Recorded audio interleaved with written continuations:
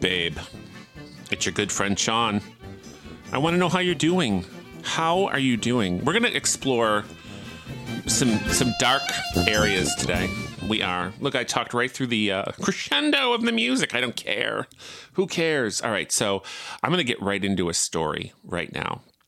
I am in the attic. To review, if you haven't listened to the last episode, Eric suggested that since working from home, working from my dining room table was not productive because my son Jackson is, he's obsessed with me. Oh, and who can blame him? I'm fun. But he's pressing up against me. He's turning off my computer. He's talking into the phone. He's appearing on every Zoom conference. It was just really hard. And plus the worst part, so all that I can handle. This is, if you want to adopt a kid, you need to know what they're going to be like when they turn 4. So this is what they're like. But it was breaking my heart for him to say, Daddy, please, will you draw with me? Or will you color? Will you sword fight? Will you watch Peter Pan? Will you do anything with me? To say no. So out of sight, out of mind. Jackson thinks I go to the office every day. I do walk out the front door with my little bag and my coat. And then I literally sneak. Sometimes I have to duck because the window near his play area is open. So I duck and then I slide like a slithering snake up the side stairs to the filthy attic. I'm starting to well, I don't like it up here, but my friend Alicia was like, you should throw some scarves around. Remember when you had your first apartment or your dorm room and you thought, I'm going to just put scarves over the lampshades and it's going to look so, the ambiance in here is going to be great.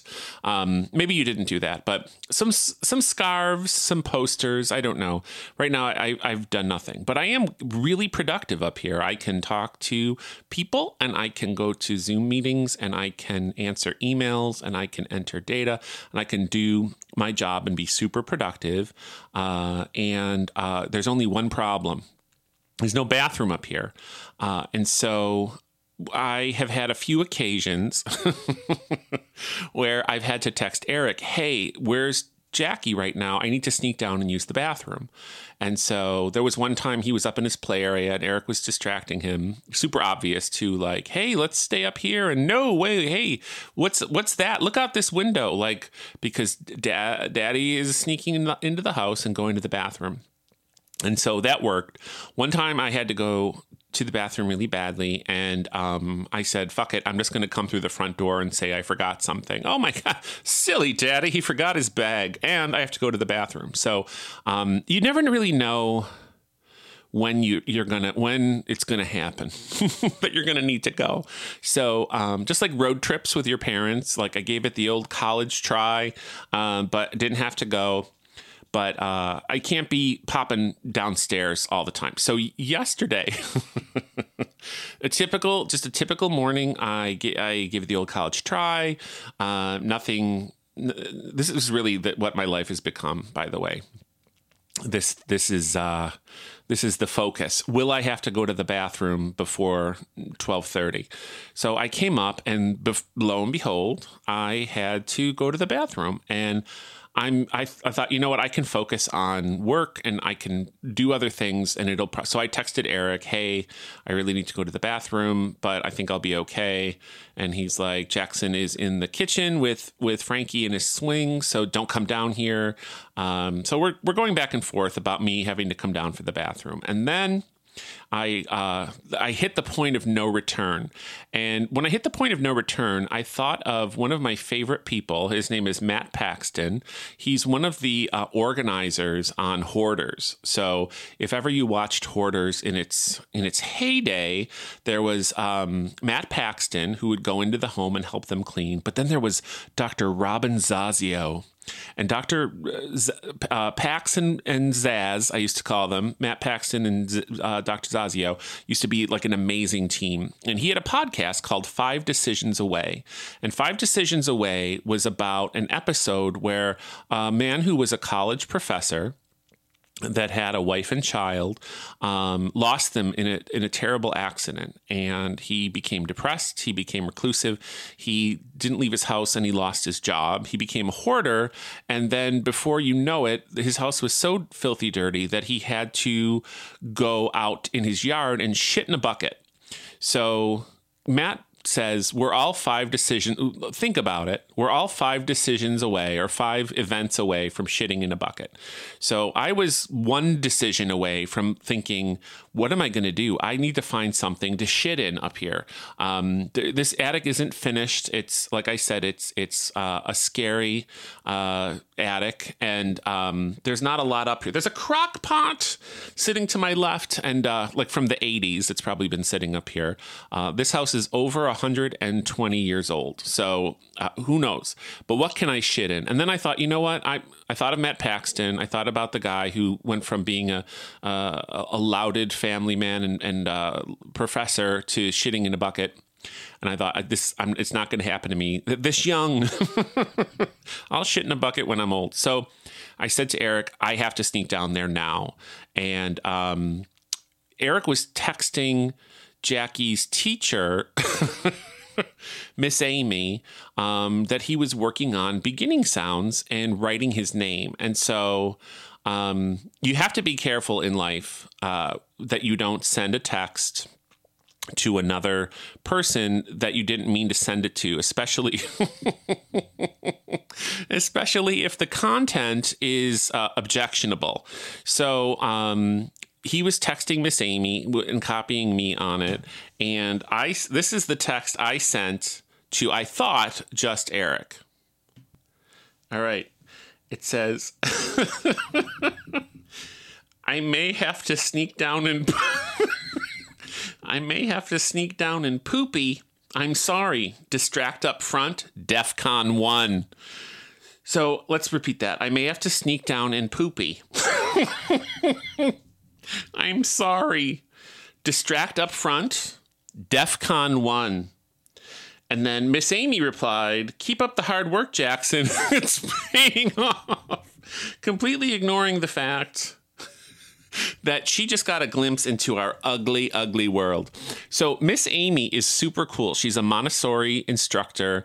And I've wanted to be the cool gay dads in the classroom and really impress her with what we've been doing. And then, we kind of got a little dressed up for parent teacher conference. And I'm like, yeah, we're hip and cool. We're the cool dads. And now I'm saying I'm at DEFCON 1, meaning I'm about to shit in a bucket. So I have to make poopy. So is that what I call it? I'm going to be 49 next month, and I call it poopy. Got to make poopy downstairs.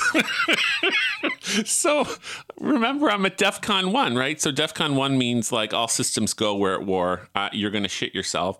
And I'm laughing so hard, I almost fell down the stairs downstairs. Eric's like, please ignore that text from my husband. And all I wrote was, oh, man. And she sent an upside down smiley face like wacko. And I sent back, oy vey. Jesus.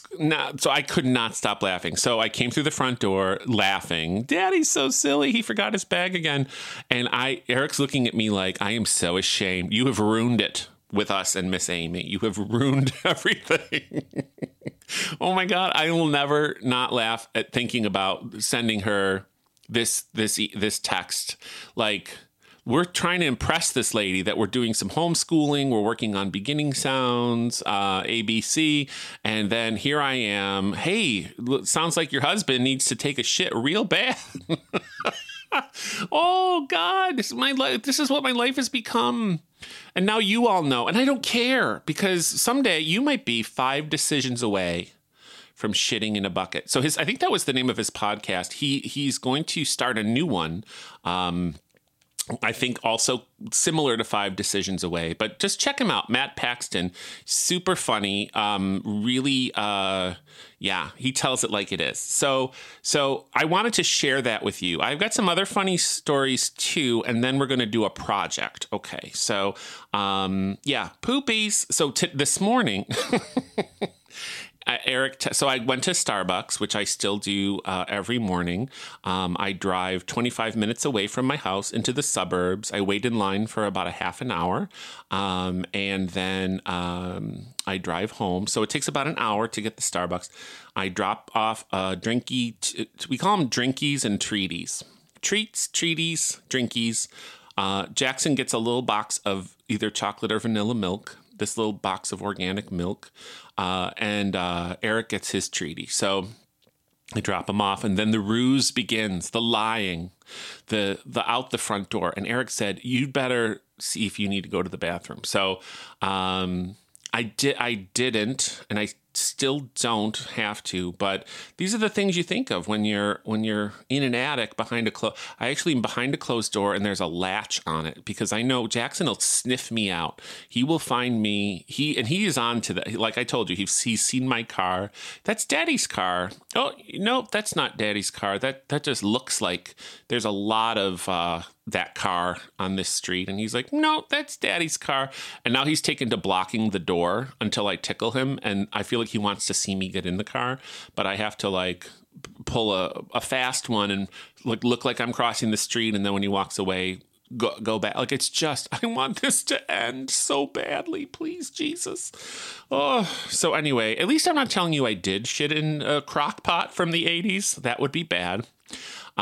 So yeah.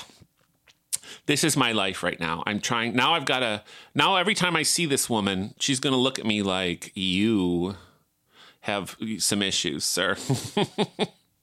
Not as hip as I thought, honey. So great. So here's some other funny stuff that's going on. My parents, I'm sure you've been wondering, how are the Doyles doing? I want you to feel relief when you hear somehow my parents are doing better during a global pandemic than they ever were before there was one. Especially my mom. Like, she's really right on the money with remembering things, and she's in good spirits. Her anxiety is low. My mom and dad are, thank God they have each other. These two are in love. They're still in love. They've been married 50 years, and I'm fucking pissed that I can't give them a huge party. I was ready. I was so ready. But 50 years, they look adoringly at each other. They hold hands when they're in public, although they haven't been in public in so long. But who of us have? So, but anyway, thank you, sweet baby Jesus in the manger, that these people have each other. Because if one of them was in the rehab center and without the other one, this would be a fucking mess. So they're holding their own. Every time I talk to them, I'm like, please don't fall. Please take your temperatures. Make sure the people that are coming in to give you care are wearing masks, that you're temp checking them. So they're, but TV is all they have. So my mother called me one day and said, honey, do you have cable? It's 2020, Mom. I do. I even have a computer. She said, we are watching such a wonderful program. You and Eric might really like it. It's, oh God, what is it called? Isn't it awful? I can't remember. She's a teacher, and she wears long skirts, and she comes to the town, and then this man came into town, and I can't remember the name of it. Honey, what's the name of that show with the teacher who wears the long skirts? And my dad goes, Wheel of Fortune? Yeah, that's what Wheel of Fortune is. It's a teacher with long skirts. My dad said, oh, the long skirt, When Calls the Heart. Oh, yeah, which I'm very familiar with. When Calls the Heart is a series on Lifetime that is fucking ridiculous. So I said, Mom, When Calls the Heart, you think Eric and I are going to sit down and watch it? It actually probably would bring me some kind of comfort, kind of like the Hallmark Christmas movies. But I like my mom's description of it. She's a teacher with long skirts. And then my dad says Wheel of Fortune. What are these people doing? So they're busy watching their programs. They like Raymond. Everybody loves Raymond. They love the competition shows like The Voice and X Factor. Lots of Golden Girls. And then my mom just tried to turn me on to Little Big Shots or something like that. It's children, and they really do everything. I think of Jackson when I see them. So talented. So basically, their whole world is TV. Then I get a call. And usually when I see my mom or dad call me, there's a problem. I call them every day. But my mom called, and I was like, oh, shit, somebody fell. My mother says, honey, our TV exploded. Our TV exploded. Oh, so can you tell me a little bit more about that? So we were watching Raymond. And I was on the phone, and even my friend on the phone heard the explosion. So I'm picturing a living room with like TV parts blown all over the place, like sticking out of walls. But what really happened was a pop, and then the TV went off. So I'm like, well, fuck, I don't know what to tell you here. I don't know anything about TV. And we're in fucking quarantine, right? So I can't, what do you want? Okay, how can I help you? And I realized these people cannot be without a TV. And they're going to just sit there, and I don't know what they're going to talk about. So my dad had some ideas about what I could do to help. You can come in here. They have a Florida room. Does anybody's parents have does anyone know what a Florida room is? Well, look it up. There's the same TV in the Florida room. So if you could come and bring the exploded TV out into the garage and then come get the other TV and then hook it up for like all of this is a nightmare to me. Like, I got to lift things. I got to figure out cords. I can't do it. But they can't be without a TV. So I'm like, I have to come in your house. So I'm going to be everyone should wear a mask, and I'm not staying. And then my dad's trying to like get a pizza party going. You know what? Maybe we could order a pizza, and wouldn't that be nice? Some nice pizza. And no, I know they watch the news, so they know that you're not supposed to hang. So I went over there and I did the work. I lifted the TV. I brought the TV and I hooked it up. Found the remotes. They have like 7 remotes, and they're labeled 1 through 7. And so my dad says, this TV, I'm going to buy a new TV, and I want you to pick it up at Best Buy. And then I want you to put it together. And I also want you to put together a TV stand that is, elaborate. And I'm like, oh, like this is just like what you don't want to say to me during at any time really, but during a pandemic, it's too much work. And so my dad said that the TV stand was too expensive. So they're going to use 2 TV trays to balance the new TV on. And then they're going to have a block of wood for the DVD player and the cable box.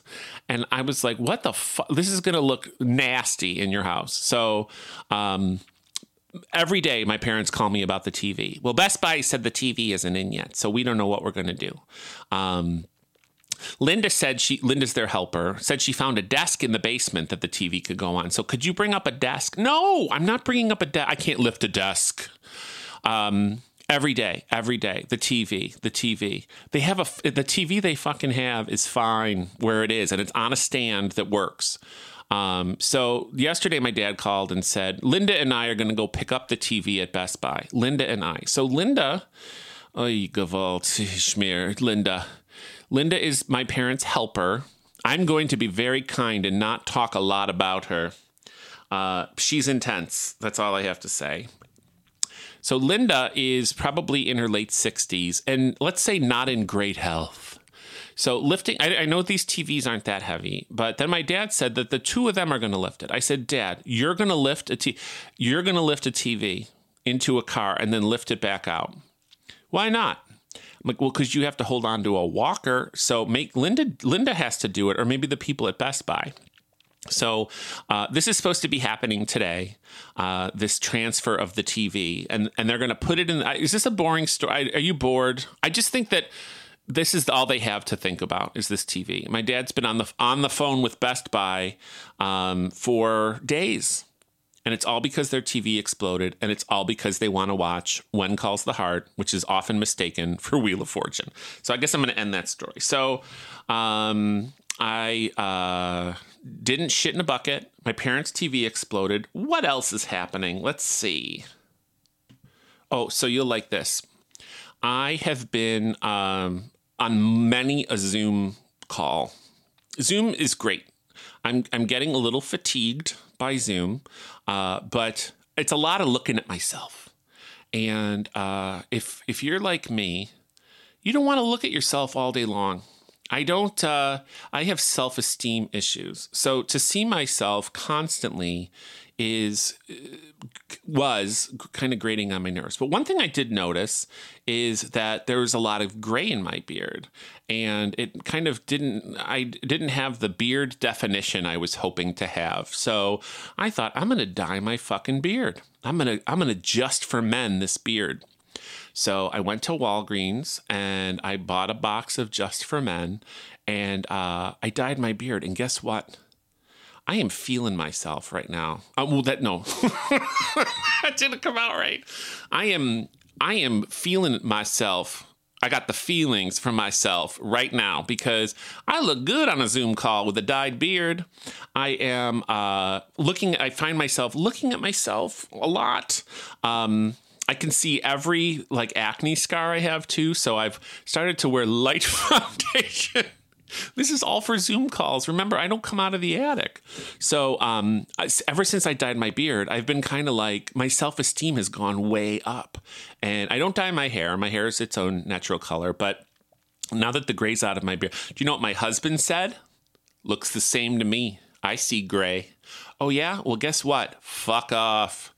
I don't see any gray. I feel like I look young. Look at me. Who's about to be 50 soon? Not me, because I dyed my beard. So I kind of am excited to see myself on Zoom. I'm strangely overconfident now, and it's all because I dyed my beard. But now I'm sort of obsessed with, is the gray coming back? Is it peeking through? Do I need to do touch-ups?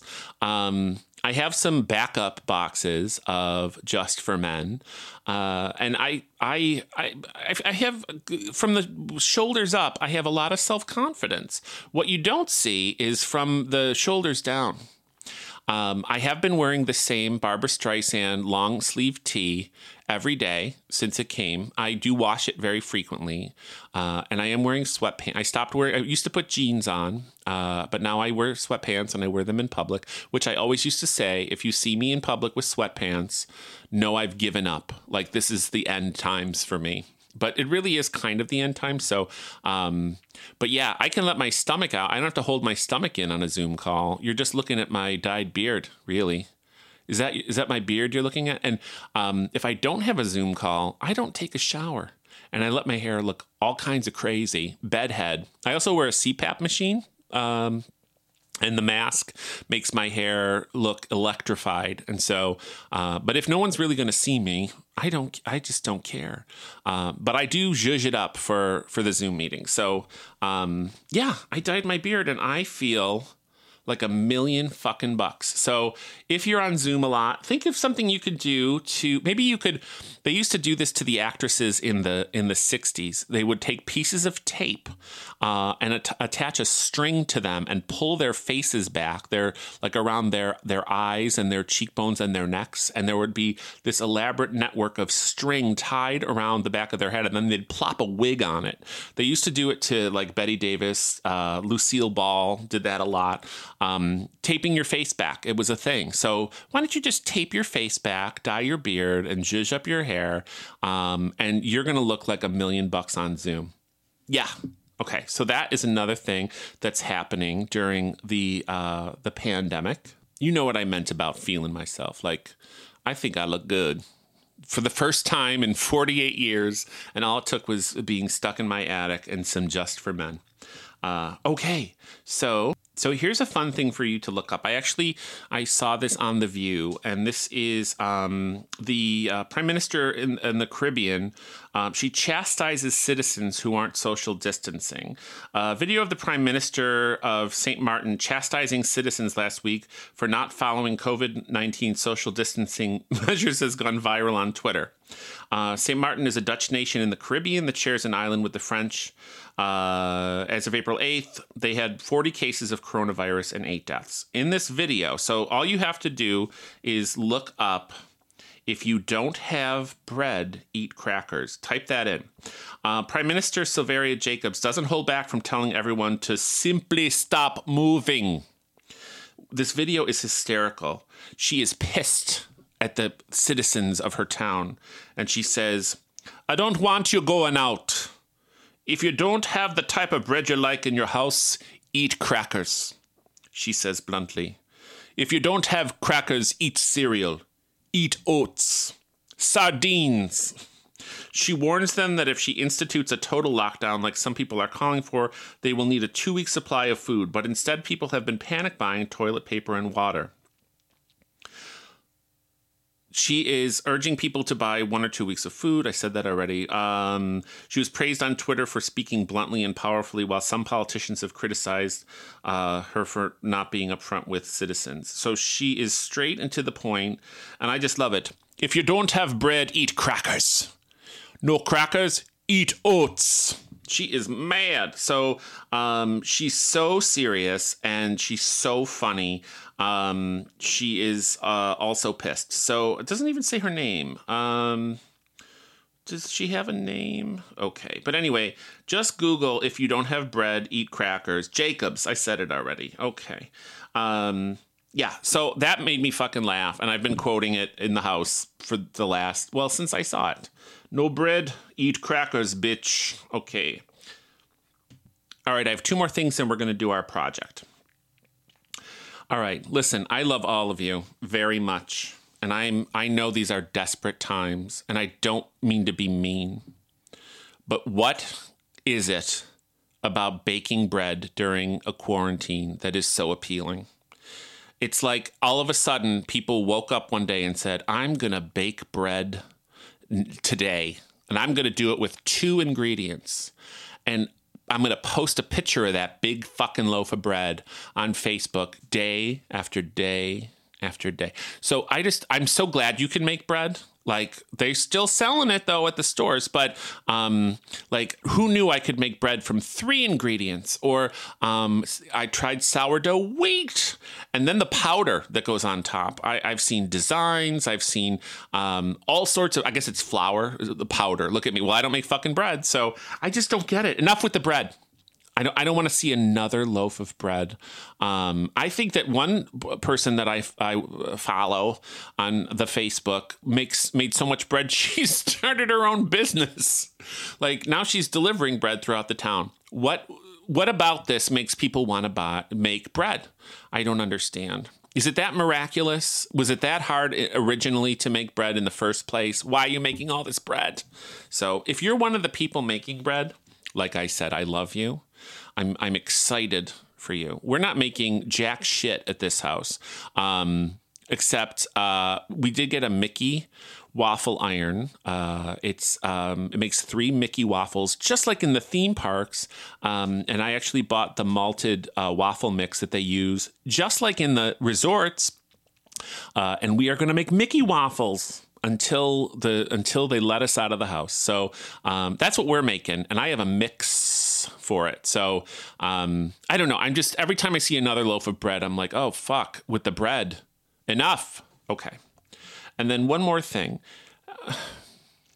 This is kind of I don't know why this pandemic reminds me of the movie Rosemary's Baby, but there's a part in Rosemary's Baby. Have you seen Rosemary's Baby? It's so fucking good. It's so well done.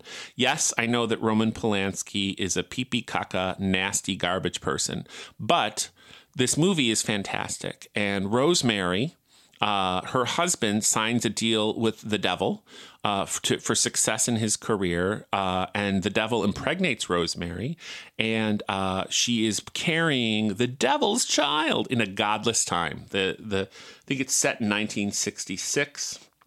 But it came out in 1968. It has a very haunting main theme, which I have the record. I have the Rosemary's Baby. It's a la la la la song. You can look that up on YouTube. Rosemary's Baby opening credits, maybe. But anyway, in the just when she is catching on that this might be actually happening, that these people around her are maybe against her, including her own husband, a girlfriend says that there's a dreamy OBGYN named Dr. Hill, played by a dreamy, yet still wearing a toupee, Charles Grodin. And she goes to Dr. Hill because she's been going to one of the devil-worshipping doctors, Dr. Saperstein.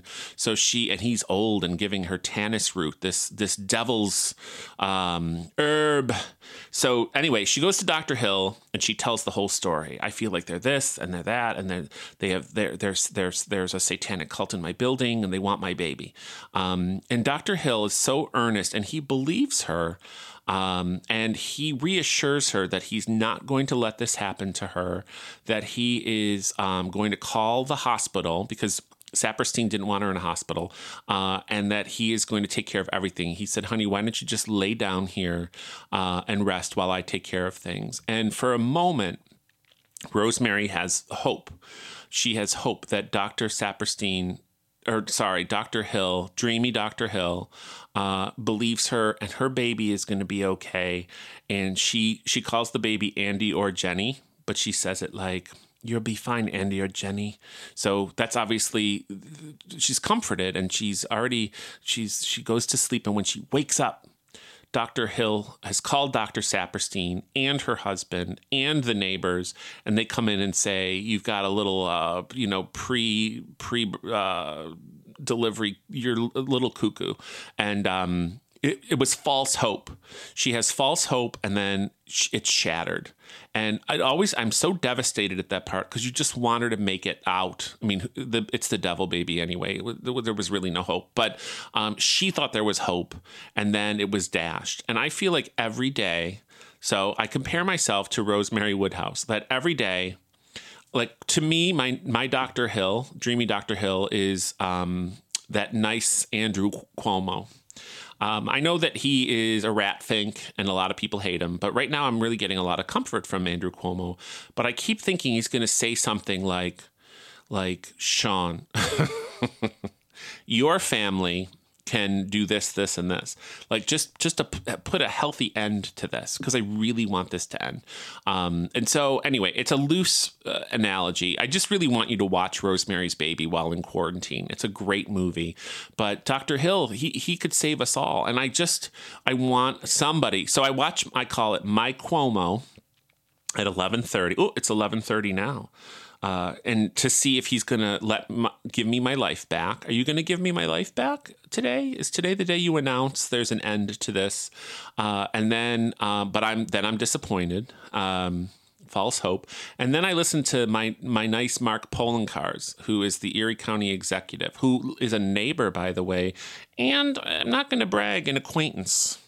Okay, he's not my friend. He doesn't come over, but he is going to come over once. He said he's going to come over, and we're going to hang out on our front porch when this is all over.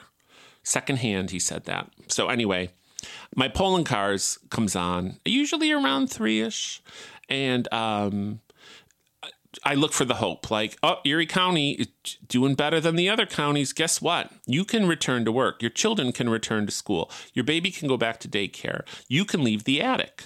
But it doesn't happen. Dr. Hill, false hope. I've always hated false hope in movies and television and in books because it gives me such a panic attack when it all goes wrong. I'll tell you who I don't watch to bring me any comfort, who is not my Dr. Hill, is the motherfucking president. What the fuck, man? I've watched 2 or 3 of these conferences, and all I can say is a meme that I saw, that the first journalist who stands up and screams, "What the fuck are you talking about?" deserves a Pulitzer Prize. Honestly, give that man or woman a Pulitzer Prize. What are you fucking... Somebody pull this guy off the mic. So now he's taking himself off the mic, which is wise. But I kind of want to still... I want him to kind of dig his own... But who cares? The people that love him don't care. They don't care. He's the smartest. He tells it like it is. But anyway... I've watched a couple of those. Eric gets furious with me. I watch in the kitchen while I'm cooking. But I stopped because it's crazy making, and it's you're getting pulled into a spiral of madness. That's what's happening when you watch that shit. So one last thing before we do our activity. I have amazing friends. I want to tell you that I feel like I can never be as amazing as my friends are. They are just incredible. Just last night, my friend, we heard... shuffling on our front porch, and then my friend Kelly said, look on your front porch, and there was a beautiful beans and greens with some Italian sausage, some garlic Tuscan bread, some cupcakes, a magnet for my office, a bottle of wine for my husband, and a beautiful mug that says like something like, we'll get through this, or you got this. So she just dropped it off because she knows that it's really hard to have a 4-year-old and a 5-month-old during a global pandemic. She has 5 kids of her own, though, too. I don't know how she does it, but you are a better person than I will ever be, Kelly. My friend Alicia made Jackie a mask, and it's got like a little pocket so you can put a coffee filter in it to filter out the badness. She made it, and she brought it over. Thank you. My friend Mary Beth was at Wegmans and said, need anything? And I literally just gave her a list. I need grape tomatoes. I need cheddar cheese. I need this. I need that. And then she bought it, wouldn't let me pay her back, and then dropped it off at my house. I'm so fucking grateful. My friend David... So my friend David is hysterical because he knows that we have lots of temperatures to take here, and we do temp checks every couple twice a day, and so you have to clean the thermometer, and there were no alcohol wipes or rubbing alcohol anywhere to be found. But he found first he had some at home, and so he brought them over. This is when we could still see each other at a distance, and he gave me the alcohol wipes. Then he found more, and he mailed them to me. More alcohol wipes have come. Then he found a bottle of rubbing alcohol, and we split it. So he dropped it off. But not only did he drop it off, there was a pan of delicious Ghirardelli brownies that he made, and there were 2 daffodils from his garden, and that's Jackie's favorite flower. Who are these people? They're coming from afar. Like, David lives far, and he came all this way to bring these beautiful treats. If I'm forgetting anyone, please forgive me. But my friends are fucking awesome, and I want to be that guy too. My only excuse for not like making a beautiful soup and bringing it to someone is that I have an infant at home. Cut me some fucking slack. But other than that, I want to be like these people. I want to be that person. And they've always been like this. My friends have been like this since day one, who will go the extra mile and help and be incredible. A shout out to Janelle. I feel like you did something amazing. And even if you didn't, you have in the past. So you deserve a shout out too. Just amazing, wonderful friends. So with that, I want to explore. I feel like we're grieving a loss. We are going through, I don't know if you agree or not, but I really believe after reviewing them that we are going through the stages of grief right now, grief and loss. So think about, I guess the first thing is, I guess you could think about what have we lost and what have we gained, right? So, we could talk about the gains later. I like to talk about the negative. What have we lost? And we've lost a lot. You know, we're grieving a loss of, not to be super dramatic, but like life as we know it. has completely stopped. So we're grieving that loss. And I feel like my son, Frankie, is just so happy. He's all he has to do is see me walk by, and he's thrilled. But Jackson's a little harder to please, and he's going through these same phases too, I think. So I just wonder where you are in your phases of grief. So we're going to go through them, and I'm going to give you something to think about, right? Little education here. I don't know where I'm at different spots on the grief scale or the grief path in different areas of my life. But I think first and foremost is denial, right? So this isn't fucking I don't even believe this is happening. And I go through that like on the hour. Like, I can't believe this is happening. Like, I can't believe that everyone at Trader Joe's is wearing a mask now and that I had to wait in line to get in here. I can't believe that we will probably not go send Jackson back to school this year, that's over. I don't believe it. You can't tell me this is true. How is this happening? So avoidance, confusion. I'm confused. Shock and fear. So I think I'm still in denial in general. So that would be an umbrella emotion. So are you in denial? Can you believe this is happening? Could you have predicted? I mean, if you told me this, even in January, I was lucky enough to go and sing at my aunt's funeral. I feel like my singing career has been boiled down to one song only, and it's Ave Maria. I just sing Ave Maria now at funerals and weddings. I do have a copy of it in my trunk and a music stand, just in case, a cop pulls me over and says, "Hey, you got Ave Maria? We need you to sing it over here at a funeral." But I got to be with my family. We got to celebrate my aunt's life. Her wake or her memorial was body to body in this room. We could never do that now. Like, I can't believe that this is fucking happening. I know it's going to end, and I don't want to be a baby. I just can't fucking believe it. So denial, anger, irritation, frustration and anxiety. So I feel like can you be in all of these phases at once? I'm angry. I'm angry, and it comes out, unfortunately. I feel like Eric is the target of my anger, and I'm really even not around him that much. But I feel bad, but I feel that I am very angry when I scream out, "I want my life back." I scream it into the heavens. I'm fucking angry.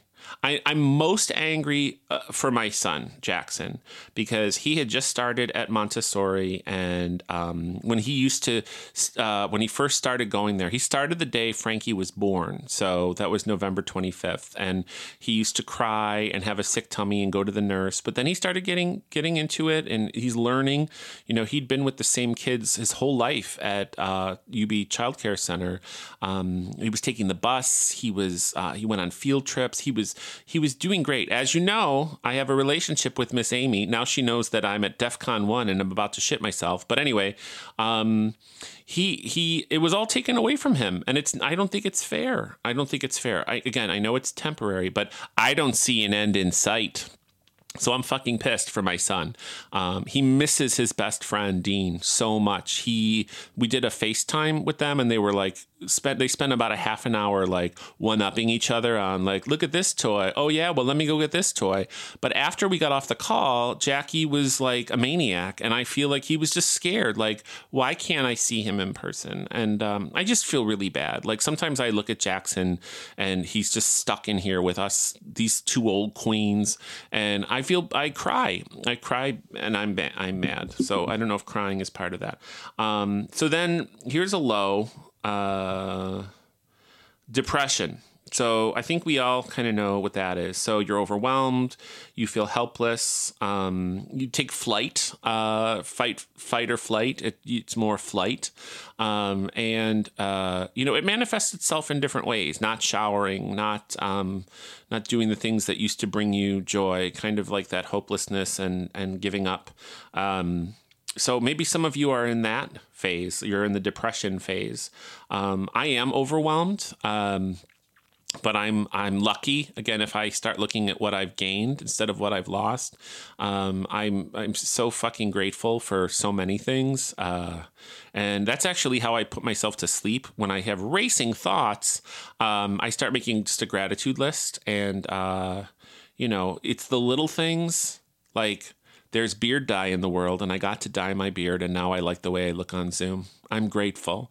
There's little things, and there's big things. My son Frankie sleeps through the night. He sleeps from 8 o'clock till about 7 in the morning, and I get to sleep too. So there's big grateful as well. But depression obviously is something that is a tough phase to I feel like it's probably one of the longer phases in the grief cycle. So bargaining. Oh man, I've been a bargainer for my entire life. I remember begging my parents not to make me go to church, begging them. I just hated going. I hated seeing my classmates from grade school who were mean to me. I hated the mass. I was scared of the priest. He used to pound on the lectern. I just hated it. And I would say, Mom, if you don't make me go to church, I swear to you, I will pray every day. I will make a prayer table and I will pray at home. Please don't make me go. I just remember bargaining with God. Like, if you make this stop, I will be the most amazing person. If you could just give me this one. So it's tough, the bargaining.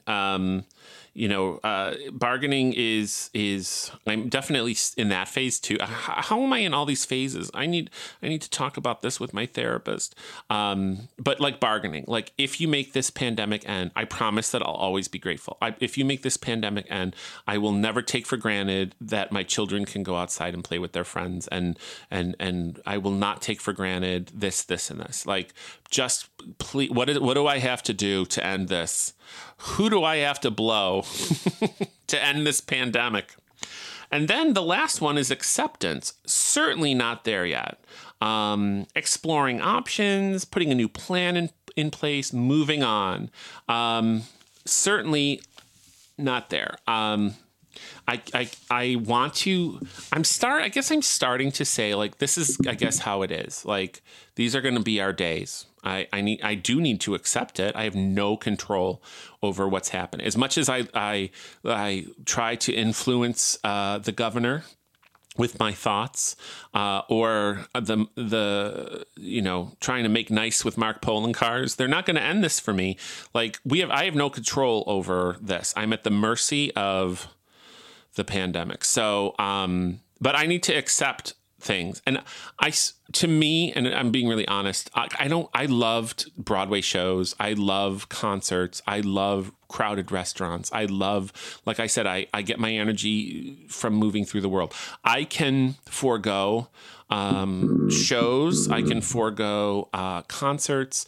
I don't care if I never go to a movie again. I really want Jackson to be around other kids. I want him to get his life back. So it's hard for me to accept that, some people are like, they're not going to open schools till 2022. Like, what the fuck? No, you can't say that. Or Dr. Birx, who is a sellout, by the way. I don't know how she sleeps at night. Your scarf is nice, but guess what? You're one of them. But anyway, she says that she sees social distancing going through the summer. No, because our house is hot. And we how many times can we walk around the block or go by a playground and tell Jackson that he can't play in the playground? It's closed. It's full of germs. Jackson actually says, can we not talk about germs anymore? So now we just don't talk about germs on the weekends. So, and he knows that Monday, Tuesday, Wednesday, Thursday, Friday, we can talk about germs, but on the weekend, no germ talk.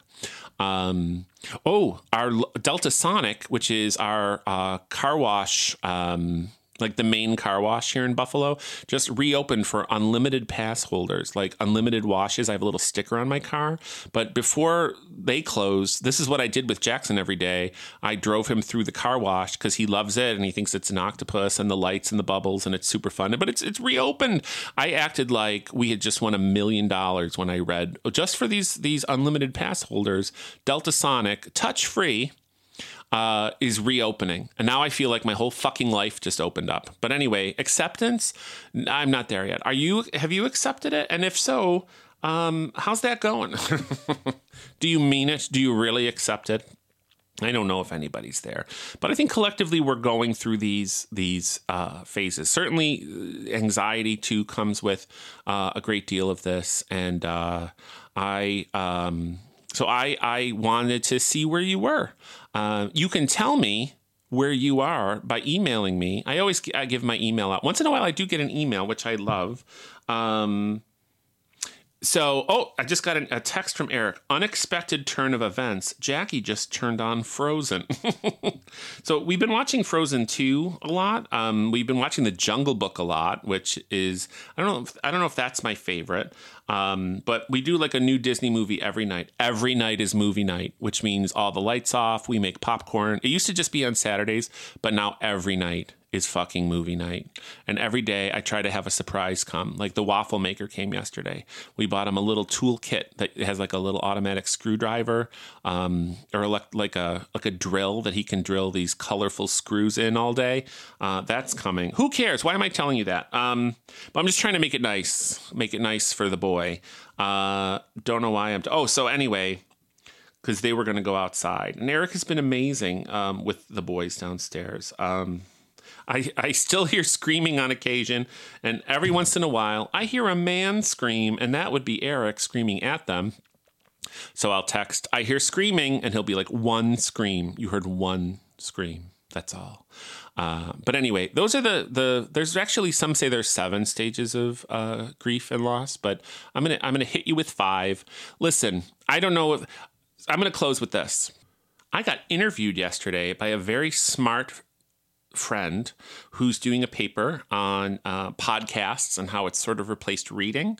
And he listens to this podcast on occasion. And I found that my answers were kind of telling because I don't know if I would like a podcast like mine. Like, it's just me talking. So he's like, how do you avoid it being like narration, just narrating, like reading something? And I have done some podcasts where I'm just reading stuff I wrote, but maybe it's less interesting than when I'm just talking like I'm on the phone.